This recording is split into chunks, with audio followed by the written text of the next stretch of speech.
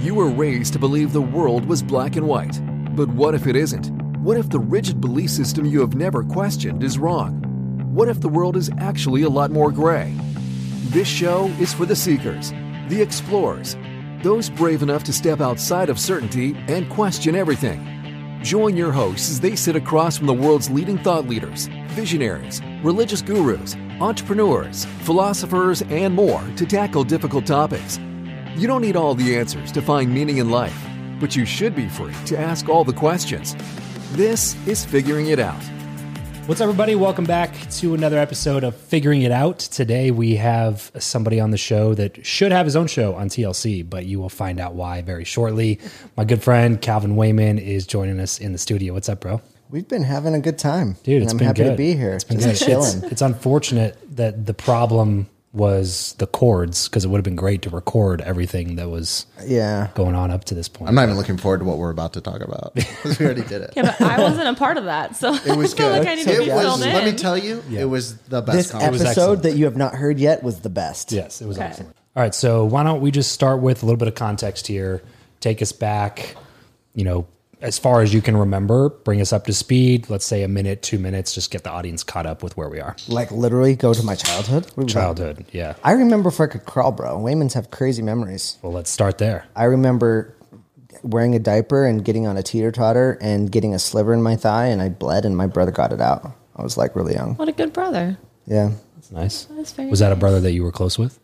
Yes. Oh, well, yeah, that's what made him close to me. I always remembered that because he got the sliver out right before we changed my diaper. I was very happy. Nice. Oh. Yeah. So what happened after that? Well, how much context are we talking? Yeah, should we drop any bombs? No, let's go 30 seconds, just high level before we get into specifics. How'd you grow up? So I grew up a special kind of Mormonism. Some people know regular Mormons. I'm known as a Mormon fundamentalist, no longer. Fundamentalist Mormons are like, however Mormons were in the late 1800s, early 1900s, that's how my family grew up. So if you've ever heard about Joseph Smith being a polygamist, the founder of Mormonism, or any Mormons being a polygamist, my family still lives that way. So for the past 4 generations, my family has lived polygamously.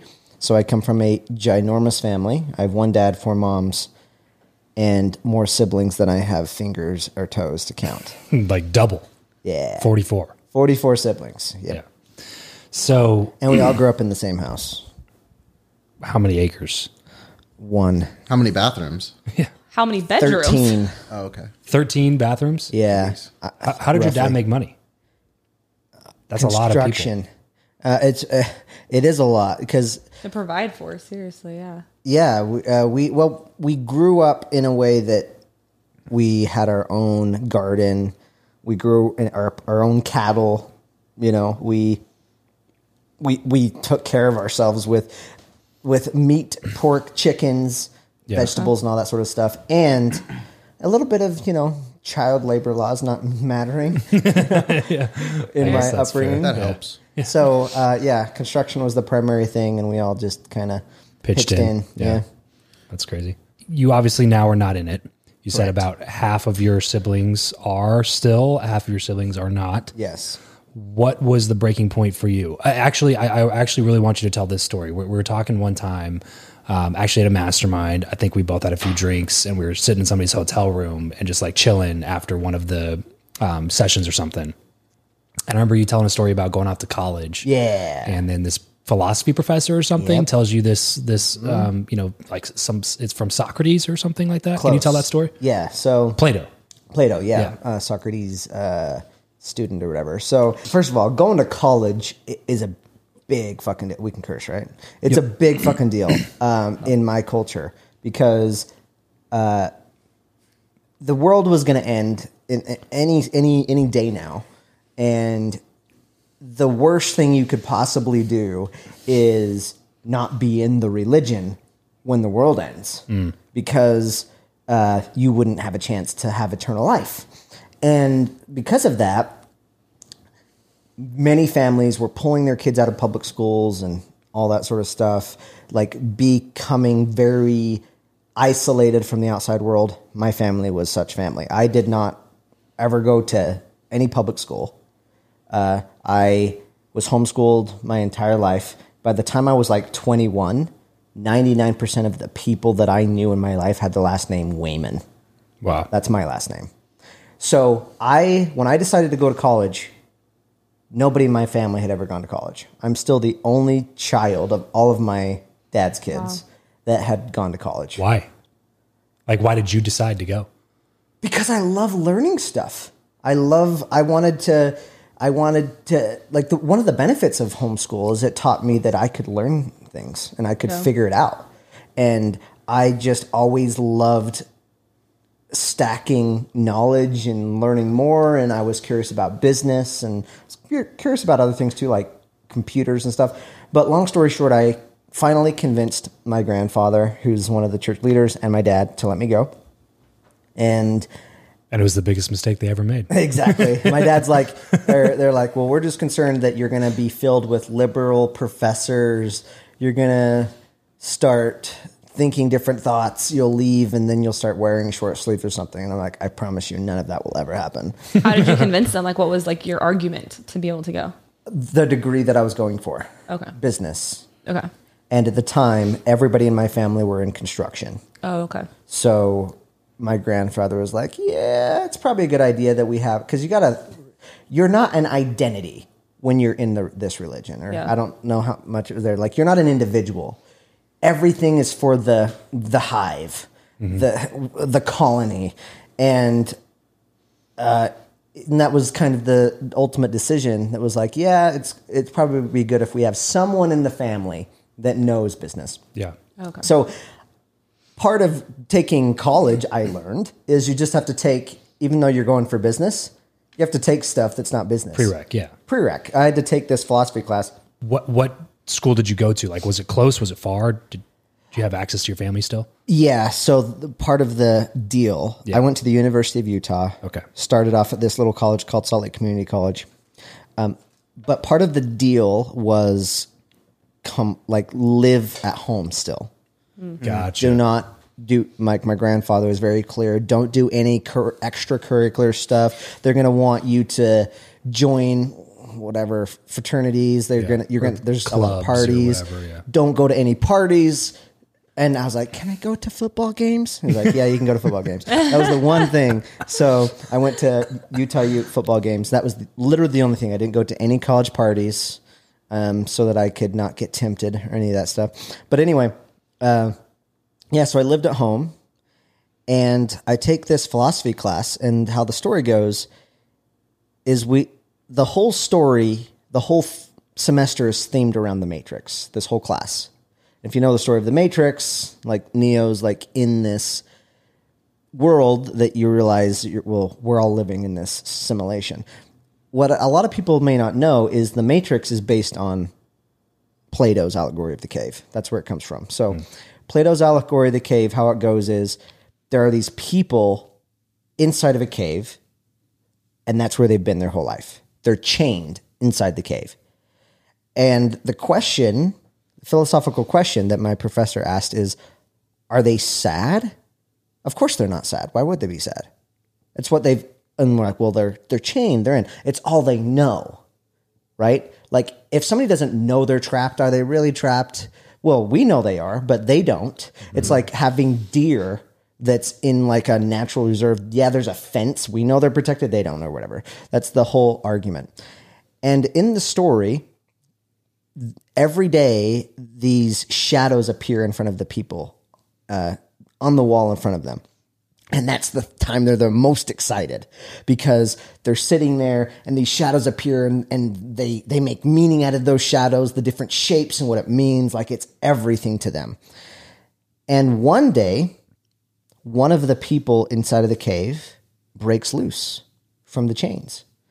And the first thing he does is there's like a wall behind them that he always wanted to go check out. And he goes and checks out behind the wall and sees that the shadows that were on the wall are created by objects that somebody's holding up in front of a flame. And like, this is mind blowing for this guy because the shadows were their complete reality. Yeah. Like the shapes were just as real as anything. They talk about what it means.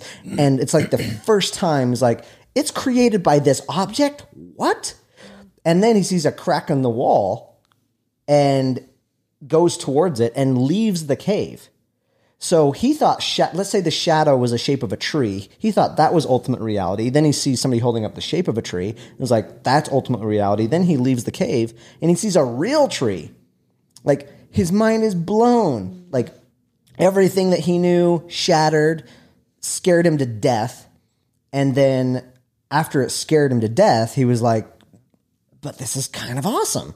There's so much more to life. There's a lot out here. So he explores a lot. And then after he realizes how mistaken he was, and he's enjoying life so much, what do you think he wants to do with his loved ones?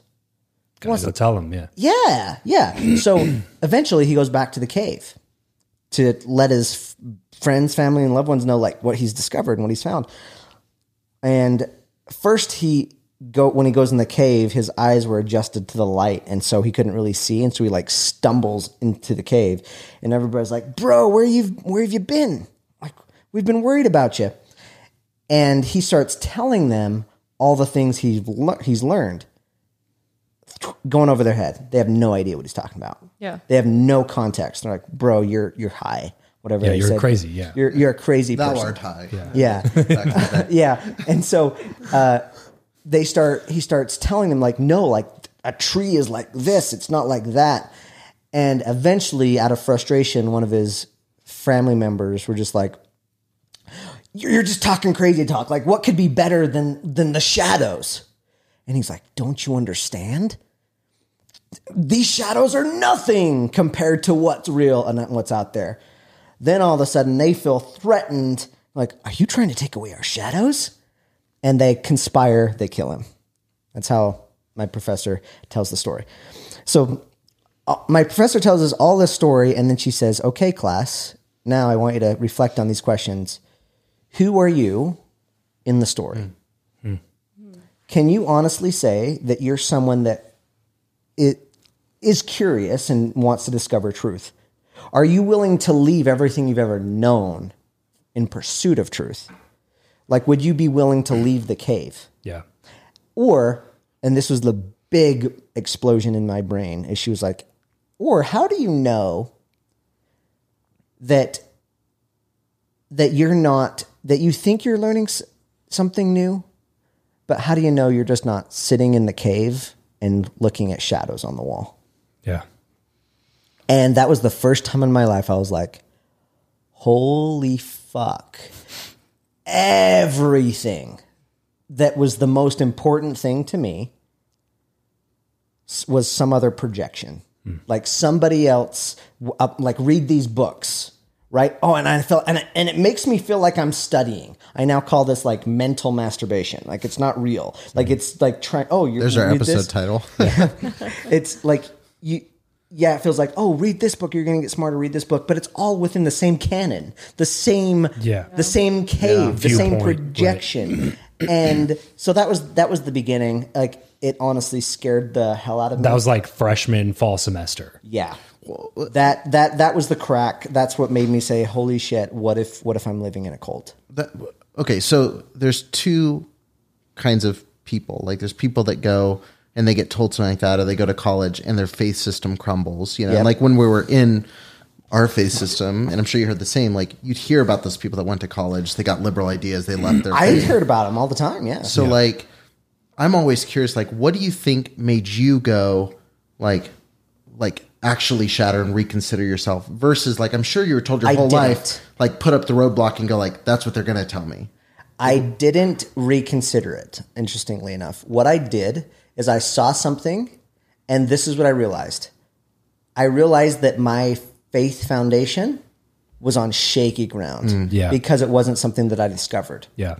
So this is what it can't happen overnight. You know, like something that's drilled into your mind. Like your mind is nothing but a computer program that's written with code based on experiences and input from people around you and authority and all of those things. So like you can't rewrite all that code in a single class. You know? Yes. So, but this is a big point.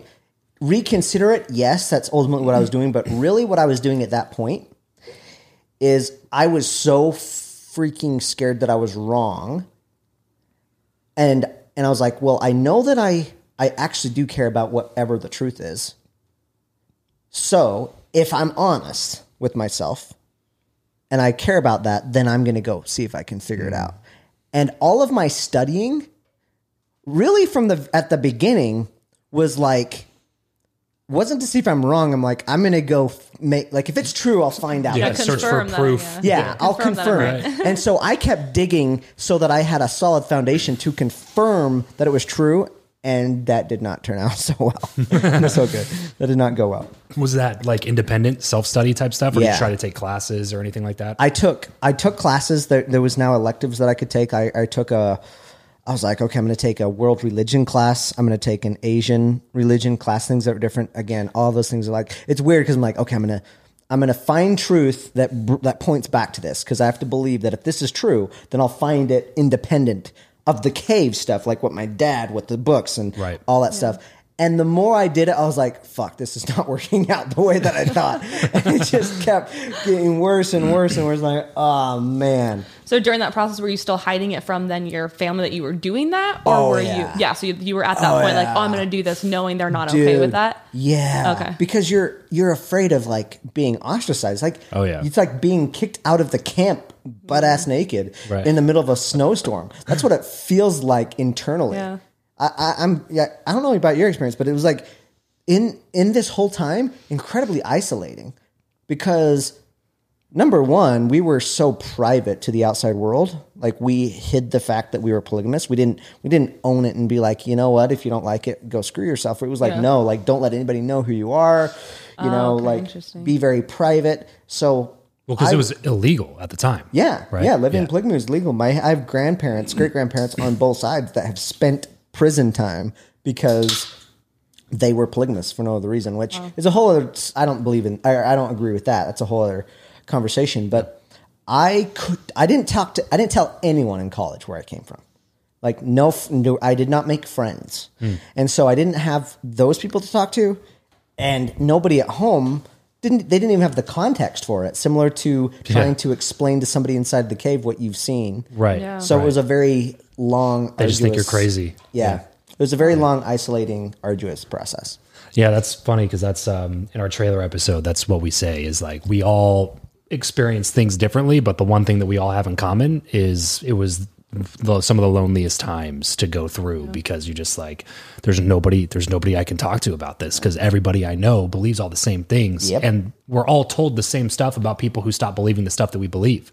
You know what I'm saying? Like we have a certain perception of those, like they're immediately bad, they're sinful, like whatever, terms you want to describe them as. And you're like, well, I don't want to be that, like, I don't know about you, but for me, I kind of similar was just like, I felt like I was hoping I was going to come back to the conclusion that I already had before I started the process.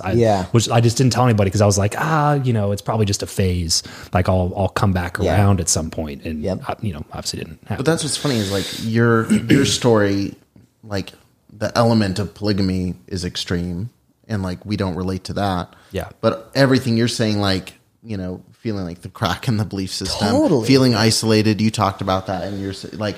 Being scared to question it, like all that's the same. But that's one of the reasons, like, I look back now and go, like, it is all the same. Like, it's just these extreme lines drawn in the sand where there's no real foundation to it. That's how Travis and I think, really connected on this whole, like, I think you're actually the very first person that I ever felt like I truly connected with that got it.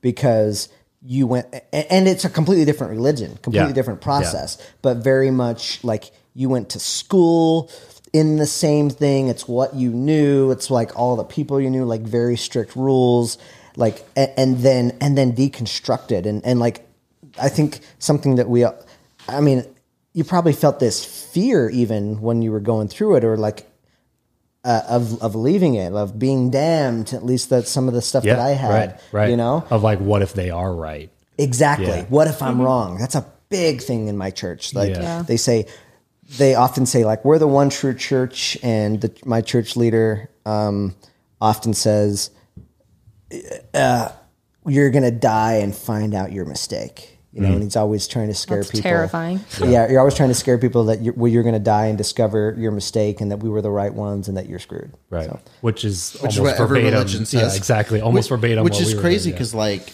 I love that so much. I honestly do. I love so much how completely different cultures of fundamentalism come up with similar patterns. Yeah. It's so funny, dude, because like you were saying your dad like drank alcohol, and like you showed us a video of your pastor that like cursed on stage. It's just so funny. Like you grew up in such an extreme version of Mormonism with polygamy. And like I would look at that and I would go, like, it was funny. We had this conversation at Vid Summit just briefly. And I was like, yeah, I feel like Eric always gives me a hard time because I can never like call what I grew up in a cult. And I'm just like, I call it a bubble. You know, it was a bubble. I grew up, you know, from 3 years old to 21 years old, everything was the same. You know, it was a bubble. And then I talked to you at Vid Summit, and I was like, I think I was introducing you to somebody. I was like, he grew up in like an actual cult. And then you were like, it's funny that you say that because I don't really view what I grew up in as a cult. And I was like, maybe there's something to that. Maybe like both of us are sitting here trying to deny the fact that like it was an extreme, regardless if you want to put the label on it or not put the label on it, it was still an extreme version of a religion that most people understand, but not to the depth. I think I'm getting more open to call it a cult. Interestingly enough. I think cult is such a loaded word. Talking about it's not super helpful to like helping people out of them. Exactly. But I love that a lot. Yeah, but I love like Stephen Hassan he calls them high control groups. Like, and I think that's a lot better. And he breaks it down like you have the behavior control, information control, thought control, and emotional control. And like when you read through his like list of things, which everyone should just Google the bite model. But like when you start looking, you're like, dude, it's a cult. Like that's what it is. Like, I love the bite model. I don't know why. I've looked at it. I'm like, that wouldn't help me. That wouldn't have helped me when I'm in it, because being in a cult is like a one-way mirror. It's like those rooms that you're being interrogated in. You can only see it from the outside. That's why I was curious how you got. Sorry, that's why I was curious how you got that crack from that conversation. Because I talked to people who had the same experience as me to a T, same church, same environment, and someone asked me the other day, like, how did you see it as a teenager who'd never left, and how did they not see it? And now they're like, whatever. It's like they bite down further, or they start like entertaining like what's the in idea. Somebody to see it. The thing that was for me, I think that's the personality difference I always talk about, because that's exactly how we were. Like if it wasn't for you, that's why I always say like people, I feel like you give yourself a hard time, but I'm thankful for that because I'm such a rule follower that I would have never questioned any of it. But once I actually like, that's why I'm thankful that you weren't like overbearing with it or like controlling with it. You were very much of just like, you asked me the questions until I realized that I didn't have the answers. So like, to me, I think it's definitely a personality thing. Cause like I would have never drank alcohol. I would have never done any of those things. Like just cause I didn't have like any desire to, but now then we can't stop you. But like, that's the difference. I think it's a personality difference. Cause I think that like, I found comfort in the rules as opposed to like you or like, and my sister, I think is the same exact way. Like you guys, like the second you had the chance to, were like, if I ever get the chance to, I want to. For me, it didn't even entertain the thought of it. Cause it was just like, it's funny because we had that conversation pretty early on where we would get preached at and be like, it was always the extremes. There was never a version of like being able to drink a White Claw on an afternoon with a couple friends and have a good time. That was never, it was always like you take a sip of liquor and you're going to be like selling your kids shoes for that last hit of cocaine in like the next 3 months. You know what I mean? Remember that story. Yeah. yeah, it's legit. You know what I'm talking about. It's a real story. That they would tell in the sermon Yeah. illustrations. Like I heard singing and then exactly. No, I don't know this. Will you tell the fast version of that story? It's probably not a true story, but it's basically this guy that his kid was really sick and needed medicine, and he went and spent his money on alcohol or cocaine. It's You went to go depending get on the who told it. medicine, basically, but And he ended was up so buying- addicted to the alcohol, he went and bought the He got very alcohol. drunk. He was walking down, and then he heard music, beautiful, the most beautiful music he'd ever heard, and it was a mission, and they were playing music, and then he ended up going and getting saved and crying because his kid died. There's a billion of those. We could do a whole episode. We should do a whole episode on crazy sermon illustrations. because that's like Yeah. that's like a very basic one. Yeah, like the Welcome to the World of AIDS. Welcome to the World of AIDS Yeah. is the best. That's a good one too. Yeah. I have Wait, just say no it. idea. Just tell the story really quick. The- so we can, the 'cause- AIDS And one? then one thing I can't want to put leave a you pin in, hanging I on do AIDS. have stories on this line of what makes somebody different Yeah. and how they come up with it, but we can get but back this to is that. important. Yeah. The this is AIDS important. story This is was important. this is another sermon illustration. Am I hearing you right? The aid or Welcome AIDS. to the world of AIDS. Like The Getting disease. AIDS. The disease. Yes, Like it is. the And there's horrible like disease. there's Oh, like this three is gonna be variations. good. but Yeah, there's a they're few all different pretty much the variations, same. which basically tells you how made up the story is. Okay. But it's basically like this girl grows up, Christian or whatever, gets a bunch, just a fast version of the story. Everybody tells her not to go to these parties, not to hang out with these people, and blah blah. And she decides to go to this party one day, and then she was telling them no, that she can't have anything to drink, and then they. The peer pressure like got her to take a first drink, and then she had more drinks, and then she ended up going home with this guy, and they like had sex, and so she wakes up feeling guilty and horrible, and like she sinned and all this stuff, and then she wakes up, turns over, and on the nightstand there's a little black casket, like a little miniature casket, and she and it's a note that's addressed to her, so she picks up the casket and opens it up. And inside there's another note, and she opens up the note, and it says, "Welcome to the world of AIDS." And it's basically this sermon illustration that says like, like don't have sex before you're married because you're going to get AIDS and die. Yeah. But that's so That's scary. so Yeah, when you're out a of teenager. 13-year-old, like, well, they would tell that stories like when we're in elementary school, bro. You're like 11, you're like, you don't even know what sex is. Yeah. You know what I mean? Like, Can you tighten that? I think so. but yeah, what I was going to say something on the lines of like what makes certain people figure or like start sooner down the journey. For me, it was, or what helps somebody that's in it get out of it. For me, it wasn't like stories or anything like that. It was experience. Once I left and I experienced things in life that were in complete contradiction to the things that I thought were absolute truth, like zero budging on it. It's 100% true. And then I would experience something that would be in contradiction of that truth. I was like, well, it's clearly not absolutely true, or this could not be happening right now. There's some gray area. So yeah, so is that occasionally? Is that there's sometimes where that's not true or that is true? Like that was the first time where I was like, what else isn't true? Yeah.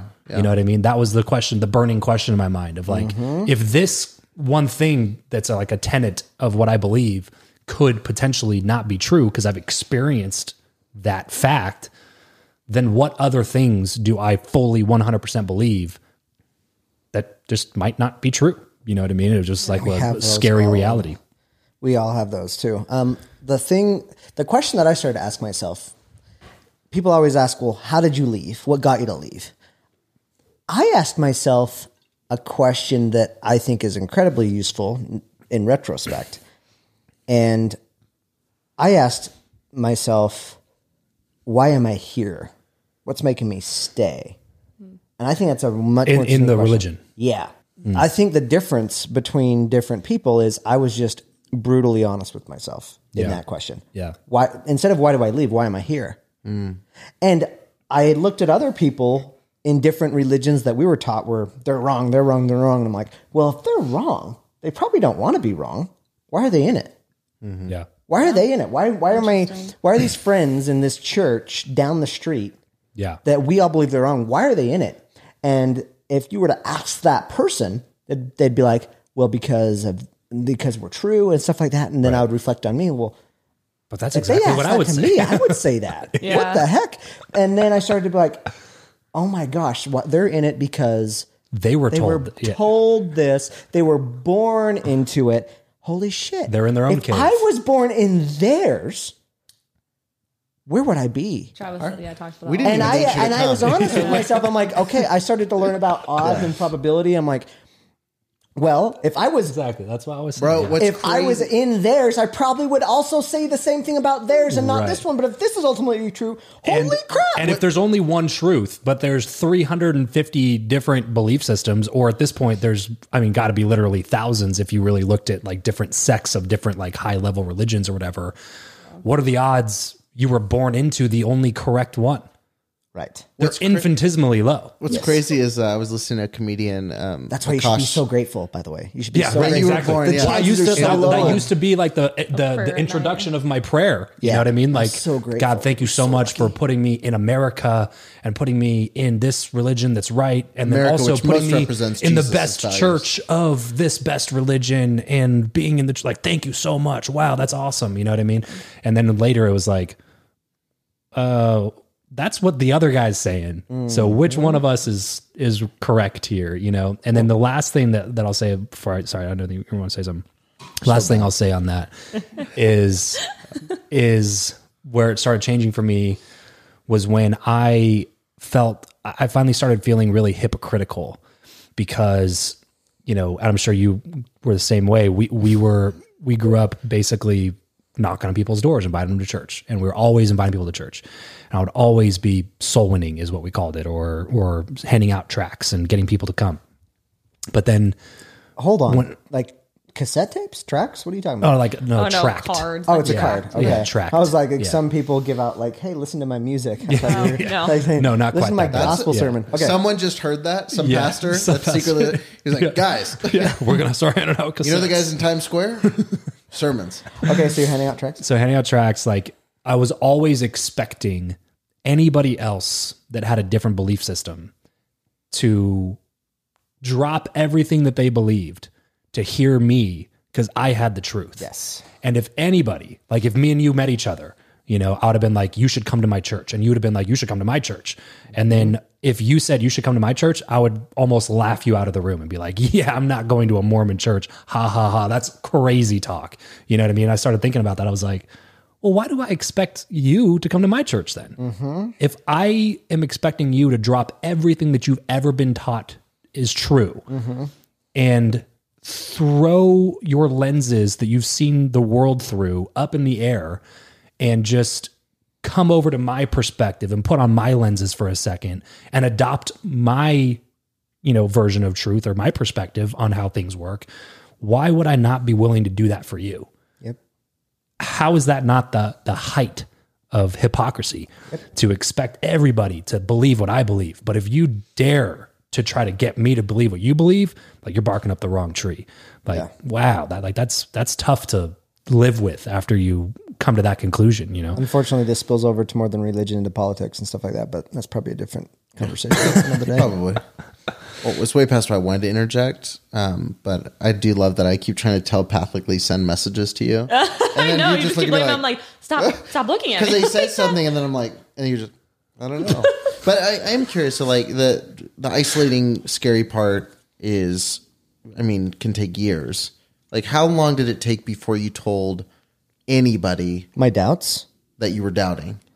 The first person I told was my assigned marriage wife. Yeah, let's say, and when did you get married? Within college? And I was then- almost 5. I was almost Like, 5. how old were you when you got in college? And then skipped when you almost got 5. married? How- I was almost 25. Wait. Okay. I skipped something important then. You got married at 25 through an arranged marriage. Yes. Talk about that first before my thing. This was post college though? Yes. Yeah, I was saying, when did you get So in you were college when still younger? looking the part, but also inside were like, Oh, yeah. this makes no sense. Yeah, right. So, But you still got married when you thought it didn't make sense. yes. Oh, Interesting. Lord. Dude, we got needs. Men have needs. And there was no other option. There was no other option. You were right about that. And yeah, the first time I ever kissed a girl was the day was my wedding day after I was married. Nice. So How was it? Wait, you didn't kiss on the altar? You said Anticlimactic. after you were married. Did you not kiss her on the altar? not No, really. after they... There's like An these affirmation. temple special handshake shit that's more of like a prayer that you do. I can't tell you. You have to go to the temple. I'm just kidding. Okay, so you really don't kiss on the altar when you're Mormon? There's not really an altar. At least Interesting. the way I I got didn't know that. married. Okay. You like kneel You have to do this special handshake. You can Google it, but like You can Google It's top secret. you have like your finger. You can Google it. You have Pull that like up. your Pull that finger up. on each other's like what do you call it? Like vein, and it's supposed to do something special that makes it super eternal. After that, we did kiss. Okay. Nice. Anticlimactic, not that cool. I was like, I waited all this time for this, you know. But anyway, what was the question? You got married at 25 Oh, well, through arranged marriage. That was weird. Well, like just I something think about just the- clarify. Like, I think just clarify Where the you timeline. were at when you got Yeah, married. like- Oh, how long it took was part of this, Yeah. and who Yeah. I And you dated. told her. Yeah. So again, keep in mind, throughout a lot of my studying, I was studying to try to figure it out and hopefully come back to the conclusion. And I still wanted to be a good person. Like Yeah. I had decided when I was 15, I'm not gonna kiss any woman until I get married, because if you had sex before marriage, that's a fast track to hell. Right. You know? And You get AIDS. yeah, and there were a few things you can't repent from, and for whatever reason, my dad taught sex was one of those. You can't repent from sex before marriage. If you had sex before marriage, there are blessings that you would have gotten in the afterlife that are just forfeited. And so, That's a new angle. oh yeah, I don't remember that one. yeah, and so kissing can lead to sex. So don't even kiss. It's like there's this whole Slippery book. slope. There's this whole book on habits. What's it called? The James Clear book. Atomic Habits. Atomic Habits. Basically, the first thing is like the cue. So kissing is the cue, and so get rid of the cue, and then you never lead to the Right, actual right. habit, right? So, so I never kissed, and then after getting married, the woman I was married to, she grew up in a much more liberal family, which was amazing because it made me realize that there's gray area. Well, but in she this was shit. still in the same church, though. Same church, different city. She lived 4 hours away. Oh, really? And her family went to college. Interesting. Completely different. And that was so good for my process, because it made me realize even within this, there's gray nuance. area. And your Yeah. parents Yeah. were cool with that? That they were more liberal? No. I thought you said it was Well, arranged. but the church. My arranged parents it? didn't arrange it. The church did. Yeah. So the church arranged it. How does that work? You just put your name like on a list of like, okay, I'm ready to get married. Yeah, kind of. It You're can like, happen. I want to have sex now. See, this exactly. is how Give me a vessel. They let women control it for the most part. Interesting. We need a button sound So for they that. the young women will go to the church leaders and say, "I'm ready to get married. Will you assign me?" Essentially, too different. Just on the list. and they can sometimes say, "Do you have somebody in mind?" You got to keep in mind, like, marriage in my religion is like they believe it, like it's God ordaining ordaining basically. it. Yeah, like you are just, it's the Disney version of marriage. Like Disney talks about, like, there's the one that's for you, and like you have soulmates. Like we literally believed that. And so, Well, but there's like 5 for you though. yes.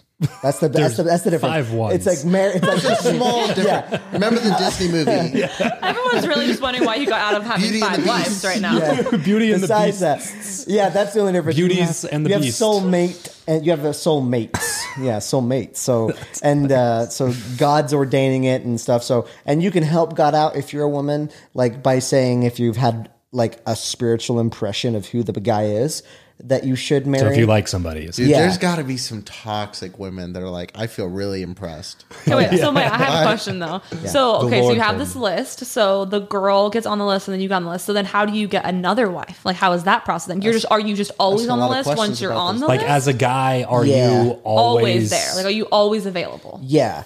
Yeah, totally. Okay. In fact, I never wore a wedding ring because a wedding ring means that you're taken, And you're never taken. and I'm never taken. Did she wear a wedding On me, ring? bitch. Huh? Did she wear a wedding Of ring? course. She had to say, You in know, the I could get ceremony on that board for a she- few of these things.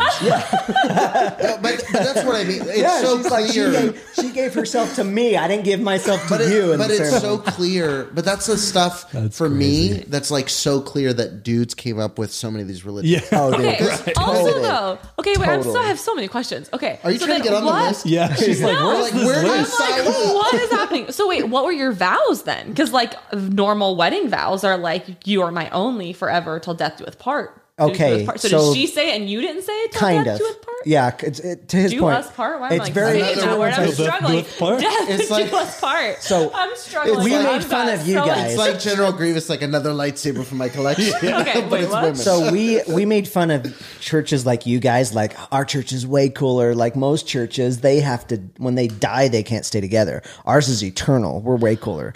So we're like married for eternity beyond death. Well, because you believe your souls existed forever before. Oh yeah, here's the quick Theory, story. yeah. We are spiritual people. God and his wives fucked a lot and made spiritual babies. And we're here because the one thing that is very awesome to have is a body, because you need a body for some sort of growth and to someday eventually have your own planet, your own universe. You will become a god. Like you can go through the whole process. Yeah, And this so is sounding more interesting the more we get into it. and so, oh yeah, didn't know like that? there's No, I get it, There's yeah. there's a whole thing about to like become a god, me get my trying own to find planet. meaning, because this honestly sounds so cool to get to have this that it's like, how can I get even close to this now that this isn't real? But you get to come have a body, and the only job here is to choose between good and bad. And if you choose the good, then after this life, you'll have more good and eventually be a god, have your god wives, fuck a lot in the spiritual world, have spiritual babies, and start the whole process again. So it's just a test. Dope. So then, I what answer- is the wedding ceremony for then? So I guess? the wedding ceremony is to seal you Okay. for time and all eternity, and for the woman to give herself to the man, and whenever the question is, well, don't you give yourself to the woman? No, a man gives themselves to Jesus, and a man is connected to Jesus forever. You're connected to the man forever. Amen. Yeah, this is what I Okay. said this week. I ended one of my comedy sets in the name of Jesus fucking Christ, amen. So that's like a prayer. This is my prayer in the name of Jesus fucking Christ, amen. Oh, wow, that's crazy. I didn't know that. Yeah. But yeah, so she gave herself to me. Okay, so in between, so you got married when 25. 25, When did you finish college? almost 25. As soon as I finished, So did you go a little bit later then? You went to college at 21? yeah, So, okay, so 21, finished college around that 24, time. 20. Yeah, I was It's like how 24. you did kindergarten for like 4 years. I was So- 24, almost 25 when I So finished. where were you mentally then at that point? Like if you were getting married, like when you finished college, where were you mentally right there? At that point, I was at the place of, I still want to find out what's true. I don't know what's true. And I want to have the best thing. And the best thing in my context right there was having God give me my spouse. Okay. Like if they come to me and I can feel good about having sex, I want to have sex. Yeah. Yeah. And I want it to be God ordained for me to have sex. Like I have all these urges and stuff, but I want it to be like have God's blessing Yeah. on my fucking. Yes, Eric. So let's put a pin there. No, I do want to ask about one thing because like I've ended up on Mormon TikTok a lot lately. Mormon in TikTok. the algorithm. Okay. And like one of the things that gets talked about from like ex-Mormons is this whole soaking thing. Oh yeah. Is that a legit thing that people do? Oh yeah. Because I'm fascinated. We're going to need by some that. context here. Soaking. I have well, no you idea what explain. soaking is. So, I've okay, never heard but of that. get ready. Put on a seatbelt. Okay. Go. Okay. It's the best. Cannot loophole have ever. sex. You cannot have sex if you are like, because again, you could be damned. There are blessings you cannot have if you have sex before marriage. What is sex? Well, fucking involves Someone's in taking and notes. out. That is fucking. Okay, so this is a biological lesson. Oh, I so have heard of this. soaking is, well, what if I just go in and sit there? That's What? yeah. No, seriously. So you can. So that is like that's so smart. That's outsmarting God. So if you're so you can soak and not be damned.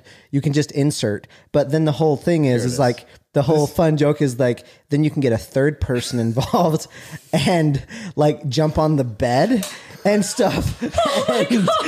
And like you're not doing it, you know. I heard this is big. No, because there was a TikTok and they said at BYU, they said something about like their dorm mate or something was like the jumper. Yeah. When you're the So- jumper. Yeah. That is the best loophole of all time. So that is Very soaking. creative. That's I what can happens say when you have a 20-something-year-old man trying to figure out how he can have sex Talk in about college. figuring it out. Wow. Oh, dude! it out. Wait, There you go. so About You jump. Wait, jump faster. if it just happens to go in and out, but I'm not doing the That's the whole action. Yes. Chris D'Elia if you trip and Wow. fall. That's interesting. yeah. Okay. So that's how it sounds. Who's the TikToker? Is it some guy? There's a bunch. I get them all the time. Okay, because there's Because I watch all of fantastic. them. Whenever I get any culty weird stuff, I watch it. So I get. So let's jump to now then. Where are you at Well, wait, now? I want to go to right after Relationship, marriage, yeah. though, because Okay. there's a lot that's happening. When did we meet? How old were we when we met? you and I 2018, met 2017? When did we meet? We met at It was First 20 Thrive. Thirst Thrive. Met End Met of at First Is Thrive. that 2016? 2017. 17, yeah, 17. 2017 in Vegas. Hold on. Right We before the moved shooting. to Vegas in First, 2018. that's not First Thrive. No, that was like Thrive 3. It was my Yes. first Thrive. Oh, got it. So did- then, You call yours the first. The first. holy shiz. So That was when we met, met, but we didn't really know each other that well. we met that I was still in the religion. We were at the tail end. So I had not left the religion yet. And you were still married. I was still married. But how old were you? In 20, I was turning 30. Okay. So, so are you wondering where I was mentally at that So- stage? Or? Okay, before we jump to that though, then, because that is something that I feel like I want to talk about too, though. So, how was your culture then sexually? Like, once you were married, did you feel like you or your wife struggled with like your sex life when you got married? Then I don't know if that's TMI, but like, I that's honestly obviously wish we talked more about this. Because, like, yeah, because I feel like that's something we don't talk about. Because something Yeah. that I struggled with a lot when I got married. Yeah. Because I was such a rule follower that it Yeah. was hard for me as a woman to just flip the switch to become a sexual person for my husband. So, like, Yeah. how was that process for you guys? So we were, again, we were both virgins when we got married. Yeah. So at the beginning, it was a little weird and stuff, but then we started to explore a little bit with like what we were into. Like, Yeah. can you do more than missionary? Can you do all this stuff? And then we started to realize there's this whole buffet of what people do, Yeah. you know, and find out what you wanted. So at the beginning, it was a little bit of a struggle and stuff, but Did you then think something was wrong with you guys, or did you think that like, oh, this needs you to feel be a guilty? little Yeah, bit, yeah. a little bit at first. Yeah. A little bit at first, we were like one of my biggest fears was getting married and not getting to have sex naked. That's gonna Wait, sound what? weird. Yep. So I have nothing to add. Go ahead. Leaving a pause for us to out answer of in the like, wait, what? So in Mormon culture, and especially the fundamentalist Mormon culture, we have these things that some people now call, if you're outside of it, Jesus jammies, special underwear. And Sam talked about that. And so in Mormon culture, it's called the garments. The garments protect you. Like we have just how you guys told a story earlier about the AIDS thing. We have all these stories in about these horrible accidents that happened to people. They got in this horrible car wreck and they were saved because they wore the garments. And I fucking got in a car wreck and I was okay. And I was sure it was because of the garments, you know? And okay. people that are super hardcore about their garments have stories about somebody loved their garments so much that when they would shower, they would take one off, half of their body and wash it, and the other half and wash it and never fully take them off. That's how much they love their garments. Where do you get the garments from? Are they, like, You're supposed to, Walmart. well, where you're really supposed to get them is from somebody that makes them in the church that are assigned and they have like certain symbols on them and stuff. We grew up just buying them from IFA country store or whatever. But they were blessed by God, though. Exactly. Yeah. They were training garments is what they were. So we were someday going to get these garments that were really special but treat your long underwear. This is so good. Just saying it out loud. But if you treat your IFA long underwear single garments, then you'll be blessed in this life too. So I wanted to have sex naked so bad because I was afraid that she was going to want to wear garments and I was going to not get to see a naked woman, even if I'm married, all that sort of stuff. Thankfully, she never wore garments, even though I grew up wearing them. But yeah, to go back to the sex thing, it was an evolution. We started super like awkward, vanilla, and then started to explore stuff. And we thought for sure, like nobody else ever has given a blowjob before. Like no one else. Like that's too much. Sex is just for procreating. We're having sex just because it feels good. I hope that's okay. Yeah. Interesting. Okay. But did you feel like that was wrong? A little bit at first. Okay. Yeah. a little felt bit. so good. How could it be wrong? Exactly. It feels so right. Yeah. So you were taught then, even though sex was only for marriage, then even during marriage, though, you aren't supposed to enjoy. It's only for procreation. Then. Yeah, and that was debatable. So I had that. Like some families viewed it differently, and my super conservative grandfather once said that he just said the line that sex is for more than just making kids, and I was like, yes, Yeah. But Check. Okay, I'm good with that one. But this kind of ties to what I was asking before we hit record, though, because like we joke about it, but it is clear that like there's some dudes that wanted some power and started religion, like Joseph Totally. Smith. Like that was totally his jam. Did you ever watch the South Park Mormonism episode? Dude, Yeah, always it's so the good. South Park plugs. So He good. loves- But anyway, That one episode in particular is fantastic. obviously, like you're testing the waters, trying different things, like doing things that would be taboo for some. Mm-hmm. You're realizing there's gray. At what point do you feel comfortable broaching, like, hey, what if we're also missing some things religiously or philosophically? Like, when do you broach that conversation with your wife? That happened. It started really in small ways early on. Like you almost like hinting at something to see if she'd bring it up, or She actually had similar questions too, believe it or not. Like because she came from a very much more liberal thinking family than I did. Still in polygamy though, like same church. Same church. She grew up with 5 moms, a lot of siblings, very much so. But she doubted a lot of what my dad taught, which made me question what I believed. We never we never had Christmas. That was just one thing. Like my dad, she grew up with Christmas, loved Christmas. And Christmas was a wrong holiday because it was like invented by pagans and was just commercialized and all this stuff. And that was a big thing in the first year of our marriage. Are we going to celebrate Christmas? Are we going to get a tree? Because that's like idol worship, having a tree that people love. And really, you your can't dad idol didn't want to buy worship. gifts for 40. That's really right. Real, He's 40 like, kids. I'm having a vision. No Christmas. Exactly. So that caused doubt. And then, so we question it a lot. But what really, really blew the doors wide open was we did something that no one in my family had ever done. We left Utah and came and lived out in California. And I did door to door, started meeting other Where'd you move? to San Diego. Okay. Yeah. Oceanside specifically. But That's funny. You moved out of Utah to do door to door. exactly. I know. Solar was big in California, but as I started to experience world outside of the bubble, dude, that's really what made it just like Yeah. it's Blew the hard door to open, explain to yeah. people. Like it's a whole different world when you're outside of certain bubbles. It's not like you're just out in California. It feels like you're in a different planet when you're outside of the bubble. And I started to associate with other people that were super Christian and they had God experiences. And I was like, what? Like you talk about having things contradict. Like Yeah. nobody was supposed to have God experiences because in Exactly. my church, Exactly, yeah. we're the only ones that have like authority is huge. Authority to speak for God is huge in my church. Like that's how we're the right church, even compared to other fundamentalist Christian churches, is we're the ones that have the true priesthood, the authority of God to spread messages, to give blessings. And I had talked to these people that had these deep spiritual experiences. I went to the C3 church down there. Like I'm not particularly Christian, but I had like a good time. I was like, whoa, this is scary. And then I started to talk to more people. I started to travel the world. I went to Israel.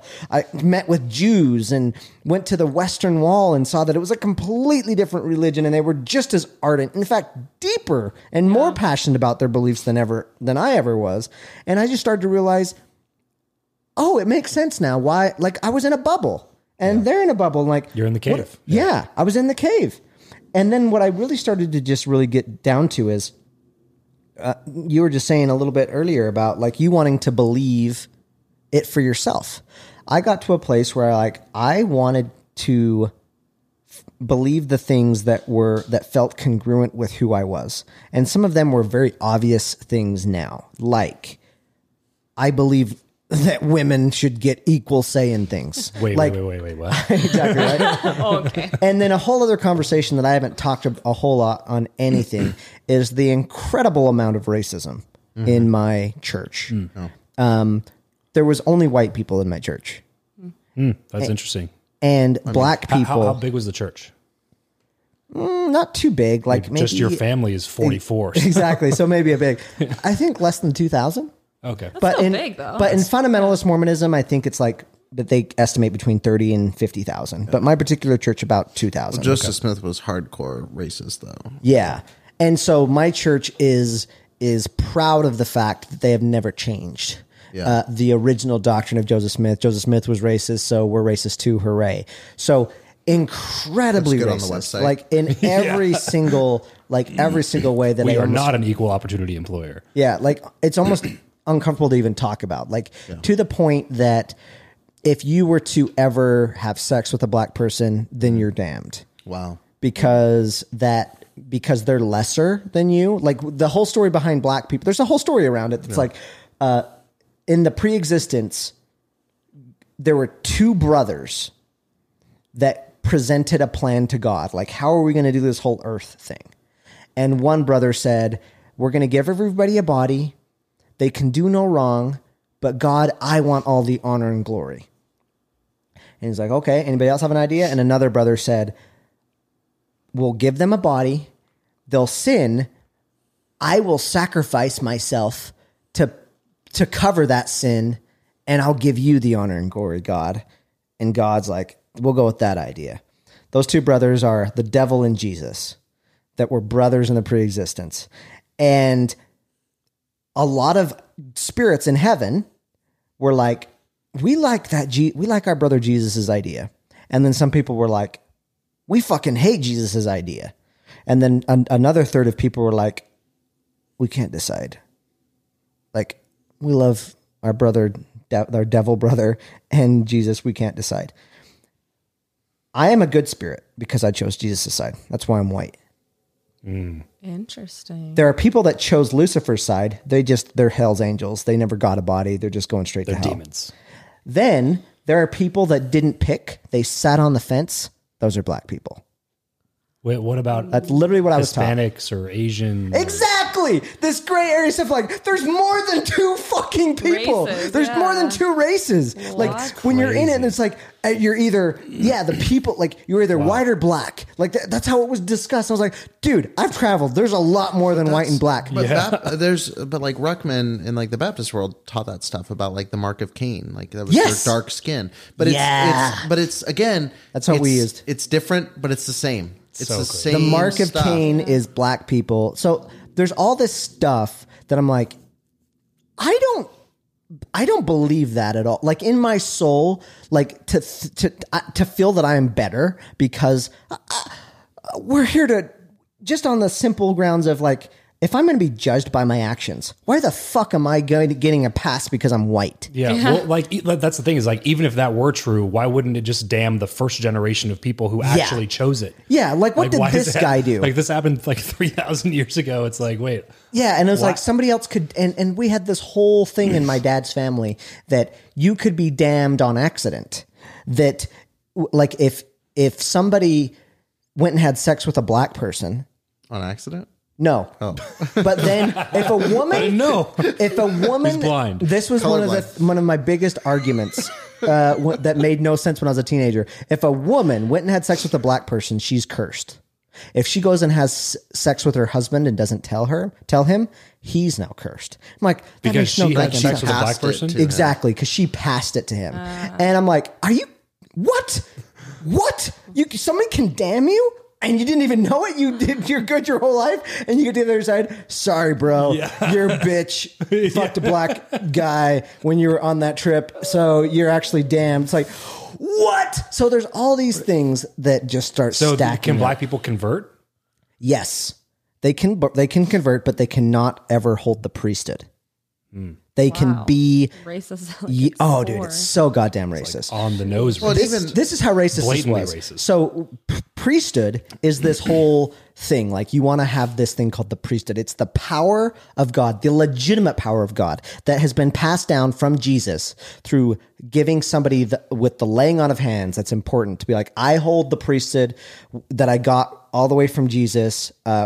Jesus got it from John the Baptist. Then Jesus gave it to his disciples. The disciples gave it to others, and it's to us now. Like it came all the way to us into these days.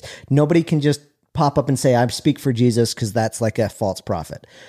And priesthood could never be given to a black person because they're cursed and whatnot. Where was I going with this? There's something important I want to. Oh, when I got given the priesthood,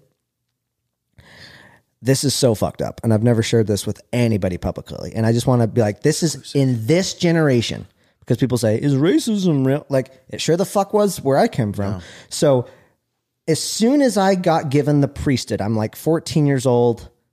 My grandfather, who's still alive, he's one of the church leaders still. He puts his hand up and says, hey, give me a high five. And I give him a high five. Now never do that ever again. And I was like, wait, what? He's like, I just want to teach you a lesson. I want to show you what I mean. Never, ever give anybody a high five as long as you live. It came from the effing N-word. It came from the N-word. Like full thing, hard R, everything. That's where it came from. Came from those black people. Never do it. Wow. That's how racist. Wow. You can't, like, even... You can't high five. You can't high five. Don't say father. Say father to your parent, because daddy was invented by black culture. Like, that type of shit is what they say. Like, it was so goddamn racist. So do they like claim to be racist then? Or they just like own it? Or they just say it's not? It depends on who you talk to. Some say I'm not racist. My dad would say, hell yeah, I'm racist and I'm damn proud of it. That's what he would say. Wow. Because God's racist. That's what he says. Wow. It's so fucked up. The more you step away from this, it's so crazy to look at. I'm glad I'm doing comedy now as a hobby. Just because there's a lot of material. There's a lot of material. Shortage of material in there. It's so crazy. So a lot of these things started to stack. That's kind of where we were going. And that's what made me ultimately say. So I'm curious on then, so the side you're talking about, you're traveling. So you moved to Oceanside, you're traveling, all that stuff. Where is your wife at this time with everything? Do you have kids at this point? Like, where did kids come into the play? So when we moved out to California, we both just took the plunge, put everything in a U-Haul. We had a 1-year-old son at the time. Oh, okay. And she's questioning too, honestly. And she was more, we flipped from where we were when we were married. Like when we first got married, I was like this super shy, conservative boy. And she comes from a more liberal family. She had traveled. She'd gone to another country before. She'd gone to New York, Washington, D.C. I hadn't done any of that. And then I got into this whole phase of like, when I moved to California, it's when I became an entrepreneur. I quit my day job and I'm going to like do this whole personal development thing. And it got to a point where the gap got wider and wider and wider, where I was like, I don't know if I can continue on with this. Yeah. But it took a long time for me to even say it out loud to myself, let alone to someone else. Yeah. There's this whole interview that's on YouTube with Anthony Padilla, and he plays the audio recording. I have an audio note to myself when I say it out loud for the first time. And this part's edited out, but it takes me like 20 minutes really to say it. I think I'm going to leave. I don't think I believe in this. I don't think I'm going to stay in this religion. And so it was a big deal, because it's like, what if you're wrong? What if you're damned? What if all this stuff? And so it took me a long time to finally say it out loud to myself. And then eventually I told her. It's so important for people to hear that I think are still in whatever it is. Because I think the view that I had, even up until a few months ago, like there's that part of you when you're clinging to your religious belief that like the people that left are bitter on some level, or they're confused. I think it's very easy or they're doing it because they want to be able to do something. Yeah. And it's like, then when you're sitting there and you're grappling with like, I know I need to leave and it's hard because there's so much that I want to be true. Like that's a really scary thing. And like I said, like when I left like religion in general, like I had people that were like, man, that's so scary. That's such a scary thing for you.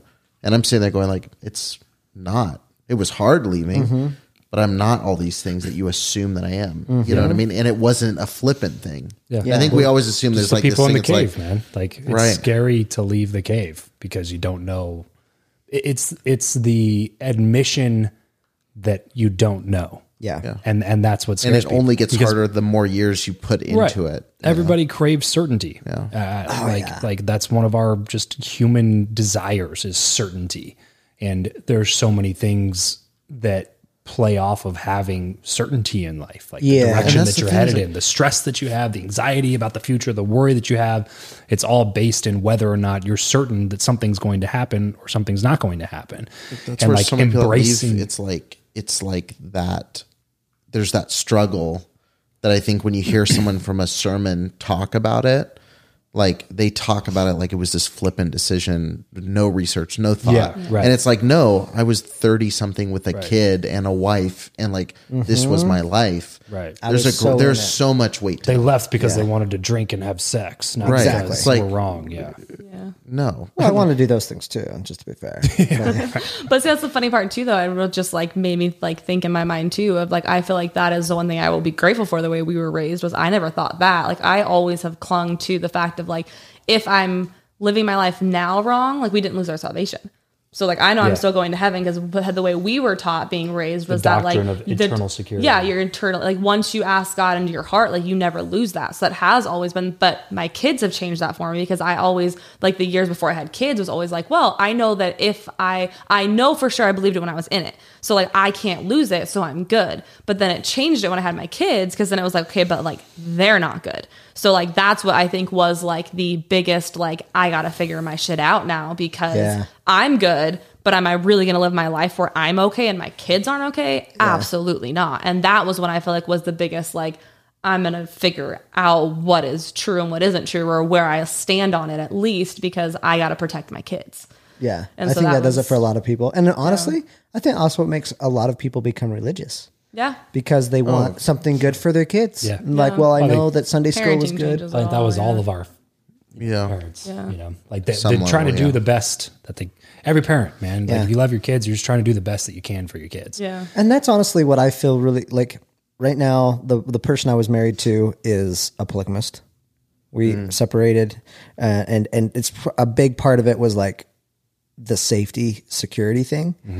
In my opinion, that like that's all she knew. So I thought when we left that maybe she would go and find her own thing and get out of it, but she's in it, and I've had to come to peace with that. And ultimately, I'm happy for her if she's happy. But the thing that I love is my kids. I love my kids, and they get to see two very different worlds. Yeah, that's fair. That's a They very get big to plus. be in a place that is ultimately very happy and nurturing because they have a lot of friends and cousins and stuff that they're having a good time with.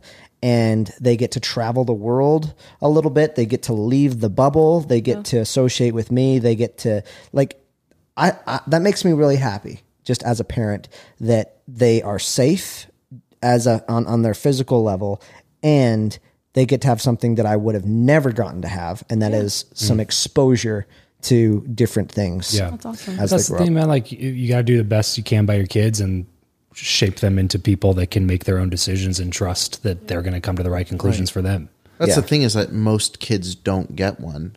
Most are raised any side of it. Like, oh, my dad never goes to church. We don't go to church. There's this, or we always go to like to have an option to make a choice for yourself is non-existent for most kids. Like across the board, like it's just whatever my parents are, I am. Yeah, and that's something that I am very grateful for with the mother of my children is that we both agree, even if she's in the religion, ultimately she knows it has to be their choice. And so That's awesome. we're both really into like they are developing into two really independent, empowered kids. Like anything from just their opinions to like if they become interested in something like the universe, then we take them to like everything that we can, like planets, like go to museums and learn about the universe. Well, they get into dinosaurs, let them have something that's their thing, and learn that they can figure stuff out, So that's something I'm grateful for with my kids. Timeline from when you talked to your wife or decided to leave until you did your first ayahuasca journey. 2 weeks. That's crazy. Yeah. Jeez. You just dove in. Yeah, because I had heard your wife was like, okay, cool. Yeah, Take off to Costa Rica for a week. One day that you were just like, I'm going to leave, so you can either come with me or make your own decision. Or how was that conversation? Yeah, I just made the decision, and I wasn't gonna.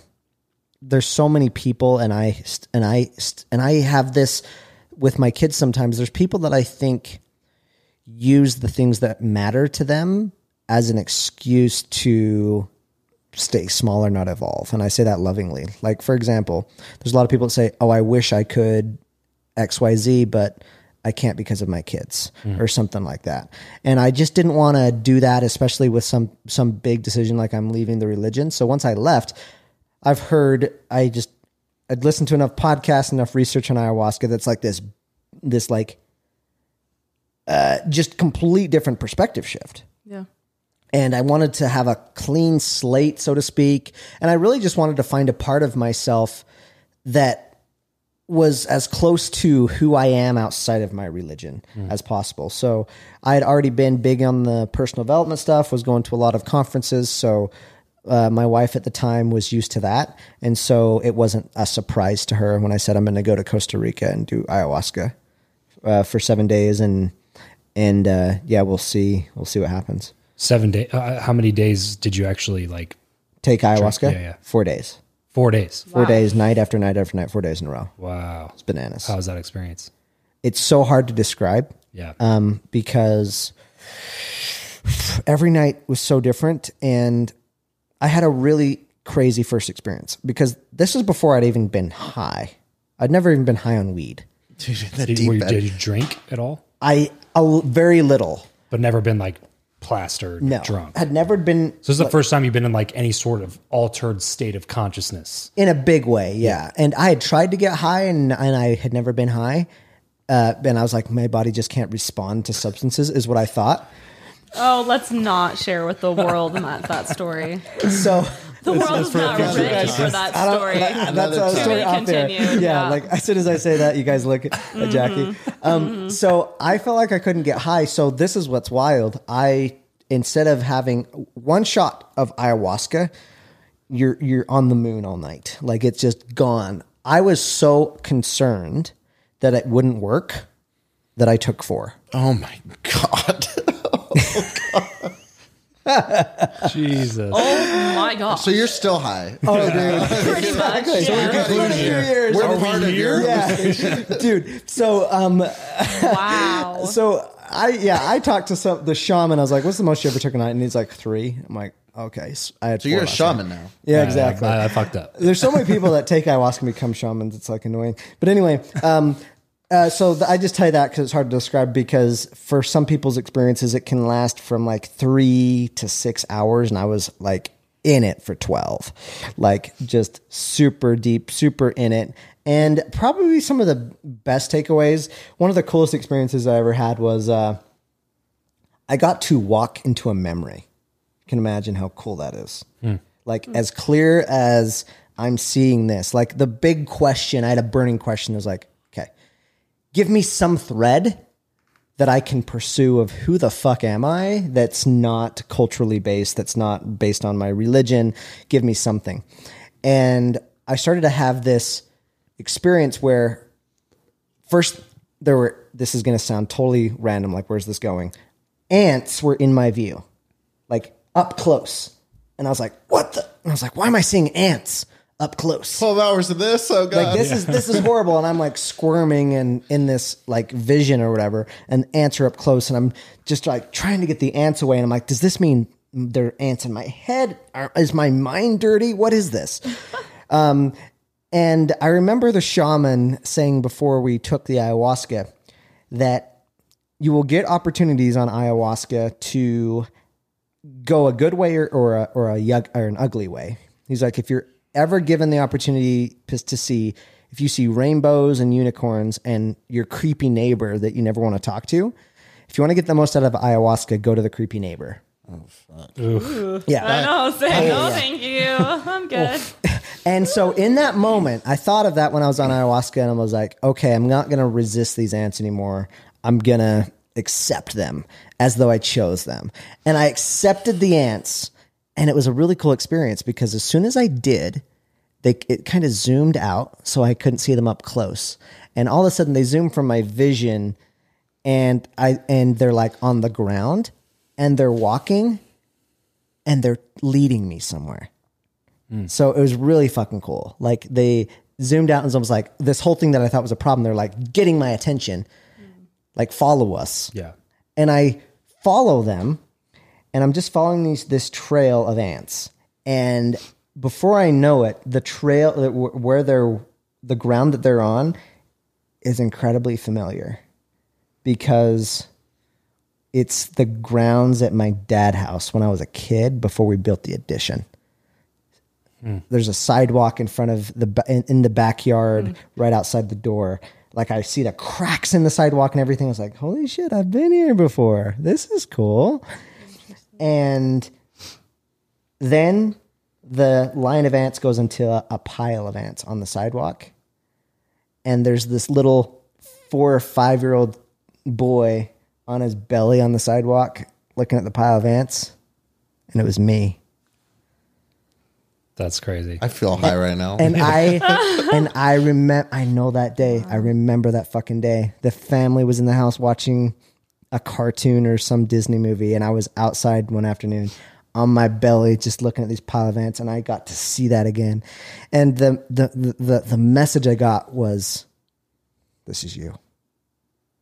Start there. This is you in your normal state. The curious kid outside when everybody else is. Wow. Bingo. Yeah.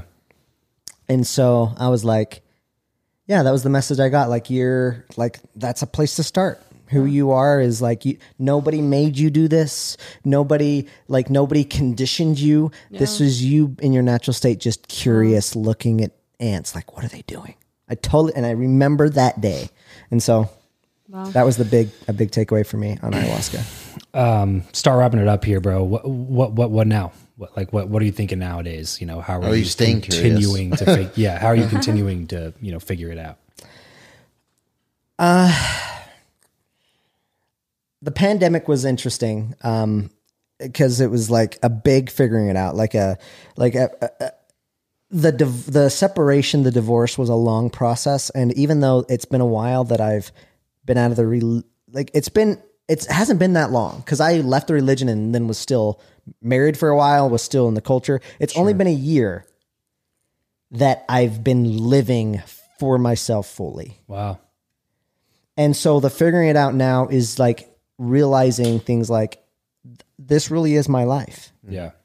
I really don't have to ask my daddy or some church permission. What do I want to do? And it's been leaning into more things that just are interesting to me that I care about. So one thing I got curious about is writing a children's book. It's just something I want to do. So I tapped into that creativity, and I'm into comedy right now. So just doing comedy and using it as therapy.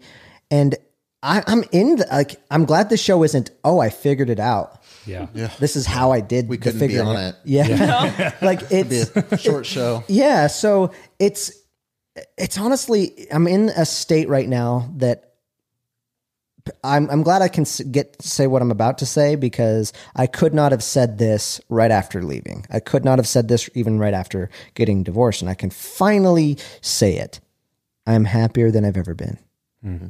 It feels so fucking good to be able to say that, because, man, leaving was not easy. Going through the separation was not easy. Trying to figure out how are we going to balance this with having 2 awesome humans in my kids and still try to live my life. So I am figuring it out. And the big lesson over the last couple of months and last year that I've been figuring out is really understanding that I don't have to ask permission to do the things that my heart calls to do. And if that means living in a completely different place than I've lived my entire life, then I can do that and I can pursue these things. And not only is that okay, that's good. That's good for my system. That's good for my soul, if there is such a thing as a soul. But it's good. It's good for me. So yeah, just leaning into the things that matter to me. And right now, a lot of that is the creative side, whether that's writing, telling jokes, and just expressing myself. That feels really good. Well, dude, thanks for coming on, man. This has been a lot of fun. I know you came out here just to spend some time with us. So, dude, this was cool. This was a lot of fun. We could have done this for like 3 more hours. So Definitely. I know. This is a lot of fun. It's fun. So good to have me. I'm so happy to be here. And It was so good to have me. It must have been amazing to speak with me for some time. I love that you're in service of yourself now. That's good. I'm starting another religion, guys. I'm good. I have these insights that the angel came and talked to you now. Yeah, I want you guys to be the first to join. I'm so glad. I'm happy you invited me. Thank you. And I hope that it's not 3 more years before I see you again, Travis. Yes. Yeah. No. Next time, gotta do Costa part Rica, 2. you'll take 4. We'll just film the experience. That sounds great. Cool. Well, thanks, guys. Awesome. Thanks for joining us. If you're listening on Apple Podcasts, Spotify, be sure to head over, give us a quick rating and review. It always helps the show. If you're watching on YouTube, hit the subscribe button for more content just like this. We'll see you guys next time. Thank you for listening to the Figuring It Out podcast. If you appreciated the content on the show, be sure to leave a 5-star rating and review, and subscribe so you don't miss a single episode. For more information about the show, visit www.figuringitout.tv or connect with us anywhere on social media with the handle figuringitout.tv.